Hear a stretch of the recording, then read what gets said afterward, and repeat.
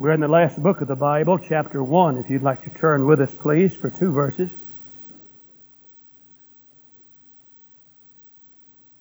The last book of the Bible, the very first chapter. And then I'm going to ask you to turn with me, please, to the book of Acts, chapter 23.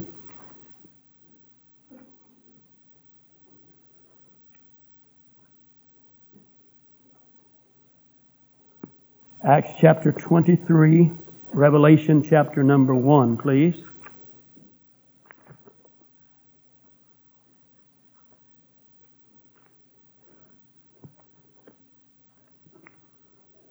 I don't have 2 sermons. I just want to ask you to turn to these 2 places.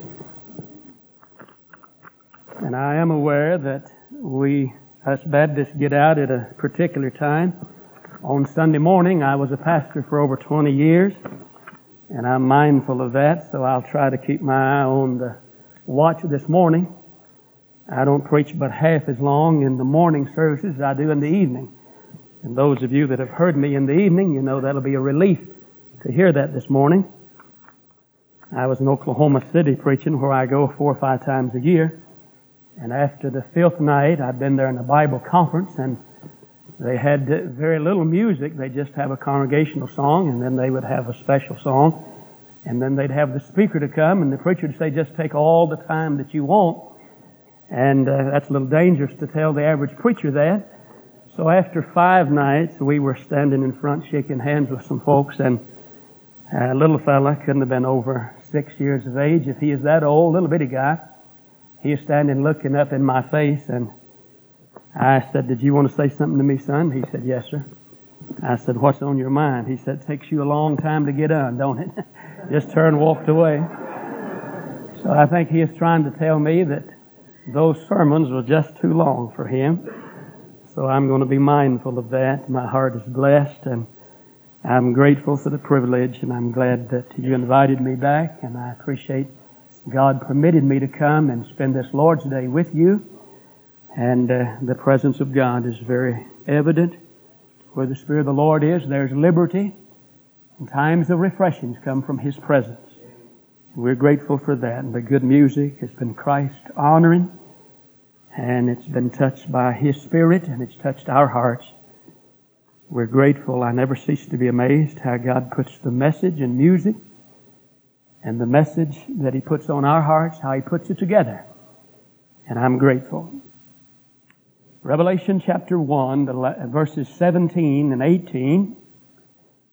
John's been taken to this place because of his testimony and because of his stand for the Word of God.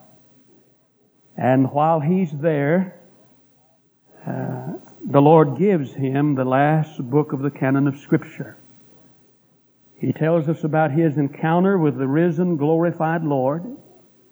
Verse 17 says, when I saw Him, I fell at His feet as dead. He laid His right hand upon me, saying unto me, fear not. I am the first and the last. I am He that liveth and was dead. And behold, I am alive forevermore. Amen. And have the keys of hell and of death. I call our attention to that little expression, the first words that came from our Lord when John fell at His feet. He said, fear not. Fear not. Acts 23 for some more Scripture, please. Acts chapters 22, 3, 4 along here are chapters that are tied together, really. So I want to just break in and use a few verses this morning for our consideration. Chapter 23, the book of Acts, and verse 1, Paul, earnestly beholding the council, said, men and brethren, I've lived in all good conscience before God until this day. And the high priest Ananias commanded them that stood by him to smite him on the mouth. Then said Paul unto him, God shall smite thee, thou whited wall. For sittest thou to judge me after the law, and commandest me to be smitten contrary to the law? They that stood by said, revilest thou God's high priest? Then said Paul, I wist not, that is, I knew not, brethren, that he was the high priest. For it is written, thou shalt not speak evil of the ruler of thy people. But when Paul perceived the one part were Sadducees, the other Pharisees, he cried out in the council, Men and brethren, I am a Pharisee, the son of a Pharisee. Of the hope and resurrection of the dead, I'm called in question. When he had so said, there arose a dissension between Pharisees and the Sadducees, and the multitude was divided. The Sadducees say there is no resurrection, neither angel nor spirit, but the Pharisees confess both.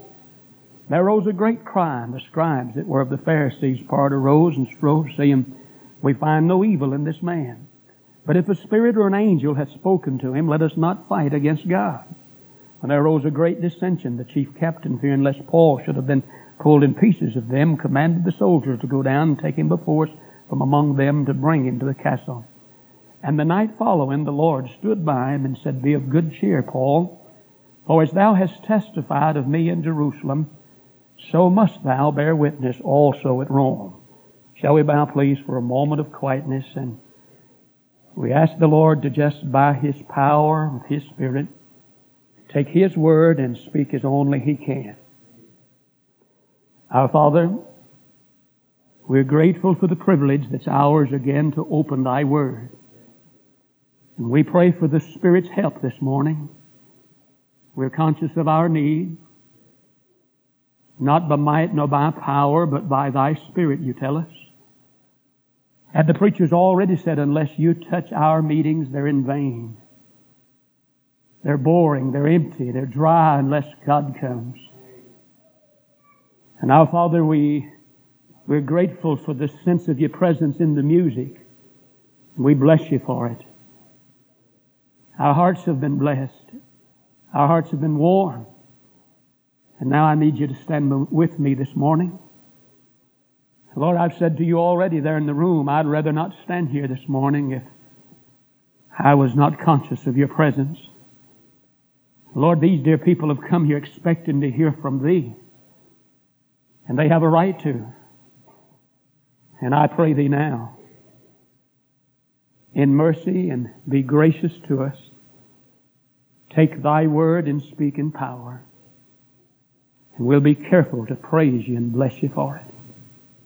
Amen. I call our attention this morning in particular for the few minutes we'll take to 3 verses. It'll be verses 11, 6, and 1. Verses 11, 6, and 1, and let's read an expression in verse 11 again. Text says, The night following, the Lord stood by him and said, Be of good cheer, Paul, for as thou hast testified of me in Jerusalem, so must thou bear witness also at Rome. If you'd give me the liberty to paraphrase that little expression, he literally said, Take courage, Paul. Be courageous, Paul. Be of good cheer. I was in a Bible conference back a while ago, and I was seated on the platform before I was to be introduced to speak that evening. They have 2 speakers in most of the conferences, and I was speaking in the last part of the service. And I came from the front and sat here with the preacher, and he said something like this to me. He said, Brother Hurt, to our left, and he described so many rows back, and he said the man with the little fellow beside of him there is our head deacon. And I said, Yes, sir, I'm aware of that. He said, I'd like these days that you're with us, as there are 3 days, I'd like for you to put him on a special prayer list, if you would, and just hold him up. Said, and the preacher's voice choked with emotion. He was burdened for him. He said he's going through the darkest hour he's ever gone through in his life. He said, we buried his companion less than 2 weeks ago. I glanced back at him. He said, that's our only child. I'd have guessed him to have been maybe 9. I learned say it without being boastful. She was one of the most Christ-like people I'd ever been around. The pastor had already told me that. Pastor said to me that couple's one of the most committed couples in our church. One of the most dedicated. He said, Brother Hurt, only God knows how many times my wife has cried out in her prayer time, Lord, save my family. Lord, don't let my loved ones go to hell. Said she has members of her immediate families lost, and said up to this point, they'd never listened. You couldn't even get them interested. But he said, now God's got their attention through the homegoing of my wife. And here's what he was asking for. He said, Brother Hurt, I must not let my wife down. I must be a good testimony. I must be a light in this dark hour. He didn't tell me this. The preacher did. They were successful business people. Preacher said that it seemed like everything they'd touched turned to gold, and God had wonderfully blessed them, and they were very committed Christians, but they were very successful business folk. He said something like this. He said when we'd try to witness, they wouldn't say it to us, to our face, but they'd say something like this. Well, no wonder they go to church and serve God. Look at what He has done for them. But he said now the feedback is coming. They're saying something like this. Let's watch him now. Let's see how he copes. Let's see if God stands with him. Let's see if he can stay calm, and let's see if indeed he can make it through this crisis hour he's in. And that's exactly what he said to him. If you looked in his face and heard his voice, I tell you, his heart was being expressed in his voice. And he said, Brother Hurt, can you help me so I can be a good testimony? Can you give me some verses? I must not let my wife down. I must be able to live in such a way they can see God's grace in me even through this dark hour. I repeat, less than 2 weeks, his wife had been taken out there in very short illness, and the autopsy they run didn't really, it was rather a mysterious death. She was just, and here they are in their late 30s, early 40s, I guess, and just been taken like that. And now he's with that little boy and saying to a preacher, can you help me? I write in my Bible when I read and God speaks to me. I have 2 or 3 notes here. One of them is staying calm in the midst of conflict. Another is sailing through the stormy seas. Another is staying courageous in that time of conflict, or here coping with crises. I just read that. I try to read certain places daily. I like to read through certain books every month. I found if I read a chapter in Acts every day, that'll take me monthly through this book that I need to stay in touch with. I just read this, and I'd written across the bottom of this Bible here, coping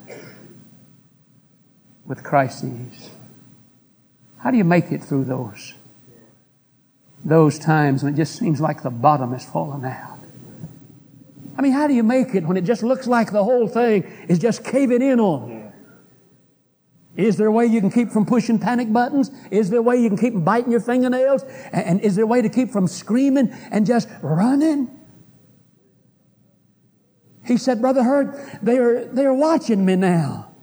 God's got their attention. He said, my wife used to pray. And the very expression he used, my wife has prayed, Lord, whatever it takes, please save my family. He said, if it took her going home to get their attention, I must not let her down.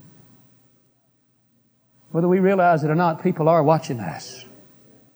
Lost people don't read the Bible, they read our lives.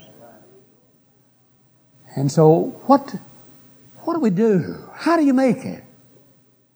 I'd preached years ago from this text, and I entitled it then, Facing the Trials of Life. Paul is facing one of the most severe trials I guess he ever had to face. Granted, it's a literal trial. I mean, this is the point they threatened to pull him in two. And yet, right in the midst of it, someone stands by him and speaks to him and says, Paul, you can be courageous. Paul, you don't have to go to pieces. Paul, you don't have to panic. There is a way you can cope with this crisis. And I suggest 3 ingredients that Paul had in his life. I just mentioned them, and I illustrate the last one. I believe they're in reach of every one of us this morning. I really do. I think every ingredient that enabled him to be the testimony and be the good witness. And here we are years later, and we're getting strength from it. And I sat there and showed he's a deacon in that church, showed that dear brother. And I said to him, let's look at Paul's conscience in verse 1. Let's look at Paul's confidence in verse 6. And basically, let's see Paul's companion in verse 11. Somebody with him. Somebody speaking to him. Someone that he's aware of. I said to that dear man after we prayed, I said, brother, I don't know what you are doing now, but if you'll keep doing what you're doing, I said, I don't think I've ever sensed God's presence in power in somebody's life like I'm sensing it in your life. And I said, you'll be the light you ought to be if you'll just keep doing what you're doing. People around you, they may not know what terminology to use or how to express themselves, but if you're walking with the touch of God on you, even lost people knows there's something different. Tell you, they walk into the house of God, and if God's there in power, lost people just know God's there. Well, you don't have to wear a sign on your back and say, I'm some particular type of Christian. If you're Spirit-filled and God's got His power on you, everybody around you will know it. Light doesn't have to toot a horn. You just turn light on in darkness, and everybody sees it. So I said to him, as Paul had a good conscience, Paul had a great confidence. Paul had a gracious companion beside of him. Do you have those ingredients going for you this morning? Do I have those in my life? Look how he put it in verse 1. Paul, it's interesting to me, that little expression, Paul earnestly behold him. Literally, if you let me paraphrase again, it suggests almost a stare. He's the prisoner, but he's not intimidated. He's full of courage. He's so courageous, he intimidates the high priest. Well, the high priest, when Paul said, men and brethren, I've lived before God with a good conscience to this day. Well, the high priest, he thunders back and says, smite him on the mouth. I think some of us may not see the force of that. See, what he's trying to do is intimidate Paul, humiliate Paul. The height of an insult in that day to a Jewish man was not take your fist and hit him, but just take an open hand and slap him right across the mouth like that. That was more of an insult than if you'd spit on him.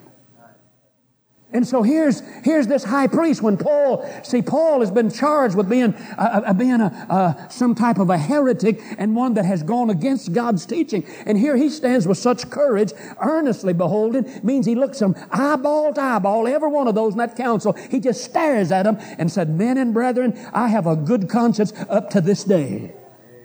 And the high priest said, smite him on the mouth. And I repeat, that's a height of an insult to a Jewish man. I said that down in the Atlanta area not long ago, and on the way out, because a brother said to me, he said, Brother Hurt said, us Gentiles don't like it either. Amen. Well, I'd say amen to that.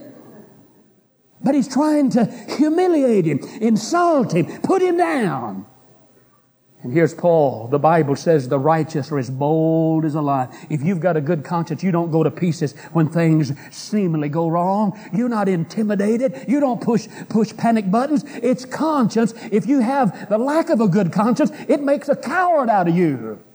Bible says the righteous, those with a good conscience toward God, is bold as a lion. But the wicked flee when no man pursues them. I meet people all over this country. They're afraid, full of fear all the time. I mean, if they're not afraid of the past, they're afraid of tomorrow. They're afraid of everything. Just live in fear. You know what the problem is? It's conscience. Toward a holy God, they're not right. Oh, if you've got what the Bible calls a good conscience, and I won't take time to go in detail. I have a sermon that I just preach on the power of a good conscience. God's Word says much about a conscience. Not only good conscience, but a weak conscience, defiled conscience, evil conscience. But if you've got what this text says this morning is a good conscience, I suggest to you that'll be an ingredient that'll give you poise and peace and assurance, and it'll help you cope even in the midst of a crisis. You say, what is a good conscience? Just turn one page and let me see if I can illustrate verse 16. Paul of chapter 24. Paul says, herein do I exercise myself. Something he endeavored to do. He worked at it. What is it, Paul? He said to have always a conscience void of offense toward God and toward men. Now listen carefully. If there's any human being could open those doors this morning and walk in here and just stop and get our attention and point their finger at me and say, Wilbur Hurt, you have wronged me and you have not righted that wrong, I suggest to you I cannot have a good conscience toward God unless I have a good conscience toward man. I know a lot of people, they're down, discouraged, full of fear, defeated. And when you begin to talk to them, they've wronged somebody. They're not right with their fellow man. Well, it's impossible to be right with God and to be wrong with man at the same time. Oh, if I wrong you this morning, and if I saw you coming into my presence, well, it'd intimidate me. It'd make me full of fear. I'd be nervous. You know why? I couldn't be bold. The word for bold and freedom and confidence is one and the same word in the Bible. The reason sometimes there's no boldness, no confidence, no freedom. Oh, we're wrong toward God, or we're wrong. Can you think of any human being, if all of a sudden they came in your presence now, it'd unnerve you a little because you're wrong toward them? A person came the other night and I was preaching this text and said, I got right. Brother Hurt said it was a nasty divorce. Told me, I believe 6 years ago. And said it turned nasty and I've had bitterness. And said, I set out to, this person said, I set out to hurt the other person. But said, really, I've lived away from God with that thing knowing. And said, I got right tonight. And before the meeting was up, they came back and said, I made a telephone call and I'm right. That first day, the first night, I could tell when I was preaching, their very countenance was saddened and defeated all over the face of that person. But the last night, their countenance displayed boldness and confidence and freedom. You know why? They got a conscience right toward God, toward fellow man. Paul said, brethren, I've lived with a good conscience toward God. That's the first ingredient, the power of a good conscience. The second ingredient is the promise of a great confidence. Notice how he puts it down in verse 6. Paul says, of the hope and resurrection of the dead, I'm called in question. He literally says, I'm on trial for my hope that the dead will rise again. Now the word hope, as you know, in the Bible, it's not used like we ordinarily use hope. We speak of hope. We sometimes think of, something hope so, maybe. There's a possibility. But the word hope here is not used in the sense, it's used in the sense of confidence, assurance, certainty. We talk about the second coming being our blessed hope. It doesn't mean a blessed maybe. It means a blessed assurance. And so the word hope here is used, and that's the reason I use the word confidence. It's used as a certainty. And here's a man, the Apostle Paul. He's not going by feelings. See, most of us, don't let me throw you a curve. I'm not opposed to emotions and feelings, but most of us, if we're not careful, we make decisions solely on the basis how I feel about something. And feelings is the shallowest part of us. And God never does His deepest work in the shallowest part of us. It's not how we feel that keeps us going. It's what we know that keeps us going. There'll be times you won't, quote, unquote, feel so good, perhaps. But if you know the truth will set you free. And here's the apostle, not only with the power of a good conscience, here's the apostle with the promise of a great confidence. He had met the risen Lord. He knew that Jesus was alive from the dead. And he said, brethren, I'm here on trial because of the hope, the confidence, the assurance of the resurrection of Jesus Christ. And Paul, I repeat, had met Him and he knew He was alive. I tell you, if you've had an encounter with the risen Lord, regardless what happens around you, if you've got the confidence this morning that because He lives, you're going to live, that'll get you through about any dark hour you ever have to go through. Our sister talked about a while ago, we're going to sail on, amen? We're going to make it. He didn't say go out in the middle and go down. He said we're going to sail across.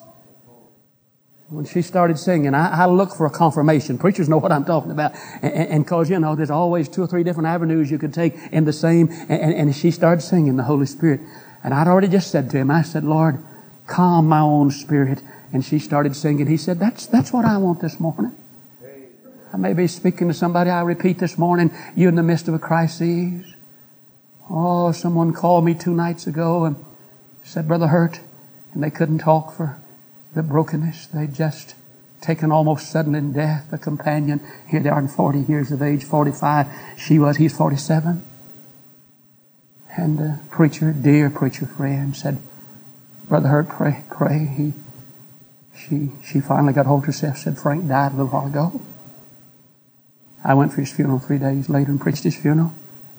I can hardly believe he's gone. I preached a revival for him just a few months prior to that. I saw her last week near Louisville. They drove over there to where I was preaching. And her mother and her sister-in-law from the church. She said to me, Brother Hurt, you preached a sermon in our church what to say when you don't know what to say. And then you suggested what Jesus said after raising that, Father, glorify your name. And she stood there in tears. She said, that's become my message from God. I simply say to him, Father, glorify your name. As she walked away, I lifted my heart in praise to God. And I said, Lord, I'm glad you're giving my sister what she needs through this crisis hour. I suggest the third ingredient that he had going for him, not only the power of a good conscience, the promise of a great confidence, but he had also the presence of a gracious companion with him. The night following, someone stood with him and someone said something to him. Note he said, the Lord stood by him and said, be of good cheer, be encouraged, literally, take courage, Paul, for as thou hast testified of me in Jerusalem, so must thou bear witness also at Rome. Do you have the presence of this gracious companion? Let me just raise a very personal question.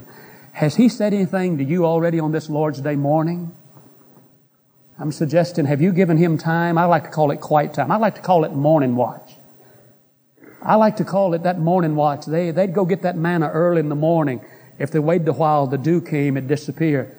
Do you give him priority time every day and let him stand by you and let him say something to you out of his word? You won't be able to cope when that crisis hour comes. You won't cope very well. You won't make him look very good if you don't let him day by day stand by you and speak to you. Great peace have they that love thy law, and nothing shall offend them. Nothing shall trip them up. Nothing shall make them stumble, literally. Where's that kind of victory come from?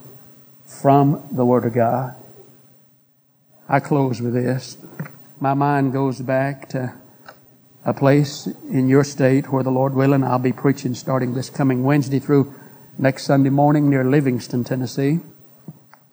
We went in that area to vacation back years ago. We had some deacons who lived in the Dale Holler area. You fishermen all know where that's at.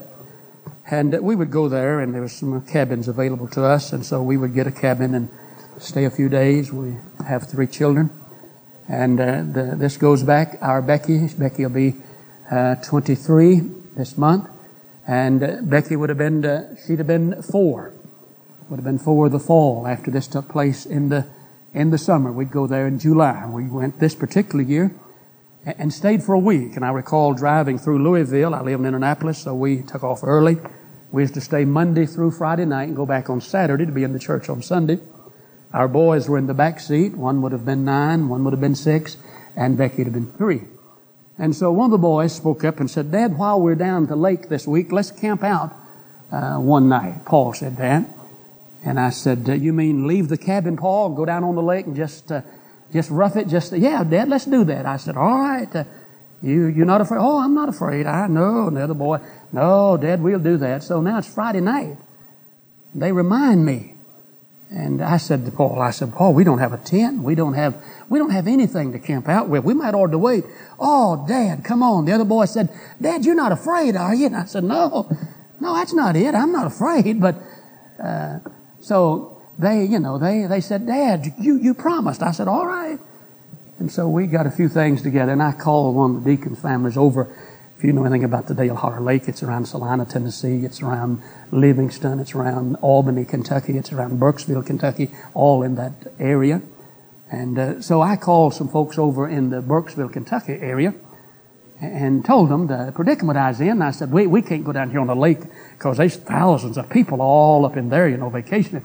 And so he said, man, I got the place for you. He said, it's a little island type thing back up there. And he said, we've got a place there where you can picnic, and we've got a place fixed where you can get in the water and you can go swimming. And said, man, there's a gate you can lock. There's no tourists. That's private property. He said, you're welcome. And I said, it'll be after dark when I get there. We were committed for a while. And so we got there and got a key and drove down. He had a road for his tractor and wagon and everything. And we drove with a half a mile where we was going. Opened the gate, got out, closed that gate back. And I repeat, already dark, corn higher than your head out there, and woods all around here. I believe that's the darkest place I ever saw when I got out that night. And I heard every kind of noise you could think about in those woods. And I'm a country boy, but I heard noises I didn't know existed in those woods. And we drove a little ways and going on over there, and it must be 10, 11 o'clock now. My wife thought of something we need in the car. And I said, well, The car's way back. Well, we need this. And I said, all right. Boys, you watch your mom and I'll take off. Becky, there's Becky. 3.5. She said, Dad, I want to go with you. I said, Becky, the car's way over. I don't care, Dad. I promise you, I'm not afraid. I said, come on. We took off. We got about as far as maybe the wall away from the fire we had there, and it's getting darker. Got a little further, and I felt Becky's little old hand take hold of my pant leg. The little voice was just as nervous as it could be, full of fear. She said, Daddy, don't walk too fast. We got a little further, and she said, Daddy, take my hand. And I took her little old hand, and it's just like that. We got a little further, and still her voice was full of fright. I'm talking about fear not. Got a little further, and she said, Daddy, you love me, don't you, Daddy? I said, Becky, I love you with all my heart. Do you believe me if I told you that little girl said, Daddy, you're not going to take me way out here in this dark and run off and leave me, are you, Daddy? I said to Becky, I can hardly believe she's a 23-year-old young lady now. I said, Becky, I give you my word. I'm going to hold your hand all the way to the car and all the way back. That calmed that little girl. She didn't care if there's bears or whatever. Her daddy could whoop anything in them woods. Amen. Have you let Him stand by you and speak to you? And if you let Him say to your fearful, needy heart, fear not. Sail on. We're going to make it. Heads are bowed and eyes are closed. All over the room, God's people. God's people is in a moment of quietness, a moment of prayer. If God's saying something to you this morning, don't miss Him. There's something about coming forward that sort of makes the commitment more real. I don't understand all that's involved in coming forward. But if God said something, you just want to come, maybe just come and bow to Him and talk to Him. Maybe bring a burden to Him. Maybe bring a burden that belongs to someone that's dear to you. And we all know when someone we love hurts, it becomes our burden. You may just want to bring it and say, Lord, I want to take their place here before you. I'm grateful that He permits us to do that. I'm going to ask the preacher. He's going to come and extend the invitation however God leads him. I appreciated you this morning just praying for me. I told the preacher earlier I'm real hoarse. I've picked up something that's just weakened my voice, and I'm grateful for your prayerful attention. Some are coming to talk to Him. Don't miss God this morning. If you're unsaved, don't leave this room without Christ. He loves you so much He died in your place. If you're away from God, don't leave this place still out of tune with God. If you got a heavy burden you want to bring to Him, I trust you'll do that. While the preacher comes and says the words, you just do what God's telling you to do.